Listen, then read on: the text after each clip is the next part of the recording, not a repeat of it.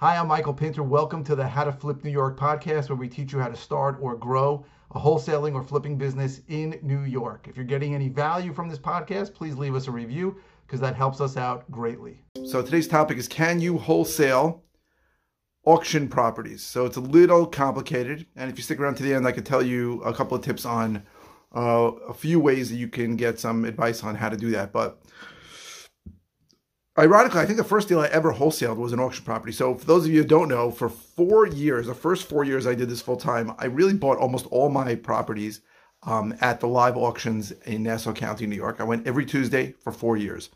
I also bought some on online auctions like Hubzu, Xome, that's Xome, and auction.com. But really, every Monday was looking at properties that were going to be up for the auction, and Tuesday was, the whole day was pretty much spent at the auction. It didn't end till 2-3 p.m. And I bought a property once in, where was it? I think it was in Lynbrook. And it was in much better shape than you would think, right? It was anything going to auction is something that's been foreclosed on. This property had a lot of potential. It just needed to be cleaned out. So I got access to it. I think the door was open in the back, which is not always the case. And I realized, hey, if I can just clean this out and show people access, I can sell it. And I ended up, I call it wholesale because I just assigned the bid from a contract, but it was actually to an end user buyer. I don't even know if it was to an investor. So a little different, but it was a cash buyer, and I found one, which is unlikely if you're thinking about doing that. If you're finding a direct-to-seller deal that's not really livable, it's very rare you're going to find a cash end user. You're going to most likely going to have a cash buyer who's an investor who wants to fix and flip it. But it worked. Now, if you're buying at a live auction, it really depends on your area. So in Nassau County, where I am, you get a bid and you can easily just assign the bid. So I guess that's wholesaling it. That is an easy thing to do. You literally call the plaintiff's attorney and say, I want to assign the bid to this guy, and that's fine. They could not care less. As long as as long as you close when you're supposed to close, you're fine. As long as somebody closes. If it's an online auction, it's a lot more complicated because a lot of the online auction paperwork specifically says you cannot assign it. Now, there is a sort of way around that. So what you can do is you can buy it in a new LLC. So you're buying 123 Main Street. You open up 123 Main Street LLC. And I've done a few videos on how easy that is to do in New York. It takes 5 minutes and costs $200. You don't have to pay an attorney to do it or anything like that.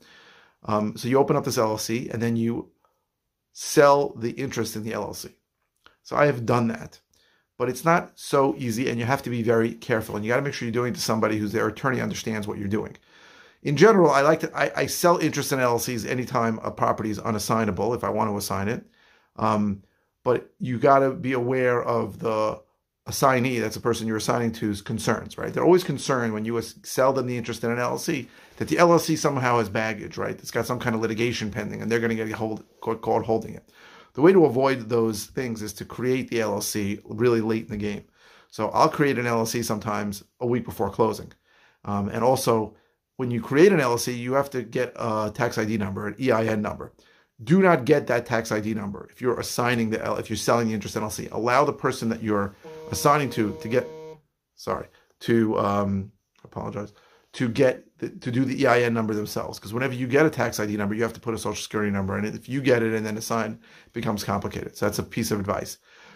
So in theory, you can wholesale auction properties, but you've got to understand, like every deal in New York, right? And people don't tell you this on the internet, you have no outs, right? There's no contingency period in New York, inspection contingency period. Inspections get done before the contract. So every deal, whether it's at an auction or whether it's an online auction, you have to either assign that or close. You must. So when you get into there, and one of the things is that at the live auction, at least in Nassau, and I think it works this way in most counties, you have to give us cashier's check for at least 10%. They're not giving you that money back if you change your mind. So you need to be sure that you're going to either assign or close, which the truth is a good practice for you for every deal in New York, because no seller is letting you out of a contract unless there's a title problem.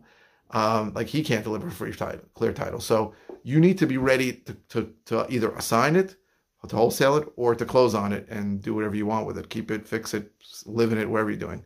But every contract I go into, I go in hard. That means I have to either assign or I have to close. There are no other options. And it's the same way with an auction property. So auctions are interesting. Like I said, I spent every Tuesday for 4 years going to them. And it's an interesting place because the guys there are pretty adept at buying occupied properties, because most of the properties are going to be occupied either by a tenant or by the previous owner. They're pretty adept at evaluating what a property is without getting inside of it, because very often you don't have access to it. So those guys have special talents. So just a funny story, I took really, really good notes over those 4 years. I had an incredibly good list of, I thought it was an incredibly good list of buyers when I started, 5 years ago when I started wholesaling. I figured I could wholesale to these guys, but these guys would not buy properties from me. I don't know why. Maybe they saw me buy enough and they figured that if I was trying to sell it, that something was wrong with it. I don't know what went on through their minds. I have sold a few to a few people I met there, but very, very rare. So you got to be aware of what's going on there, because in general, those guys are very, very astute.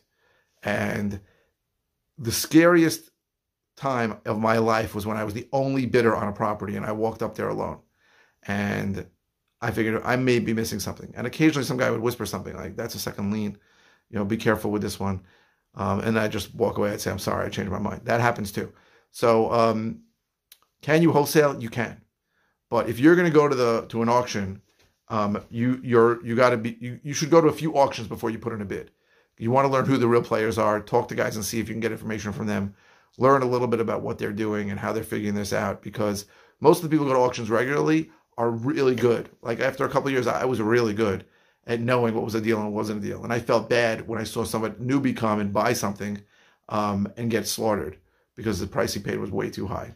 Again, but sometimes that could have been wrong, right? Sometimes that newbie will come in and he'll make money and no one else will. But you can wholesale auction properties, but you have to check with whatever county or city is selling you the properties if you have the ability to assign the bid. That means once you go in, you make a bid, you're the winning bidder, you give your 10% deposit. Another thing, in my county, you have like 30 days to close. Sometimes more if the paperwork takes time. And I know there are other places where you have to pay in full by the next day. I think in Florida, that's the way it works. So if that's the case, if you have to close by the next day, you're probably not going to be able to assign the bid in a day. It's just too quick. So the question you want to ask if you're in a place where there's auctions, whatever county you're in, is A, how much time do I have?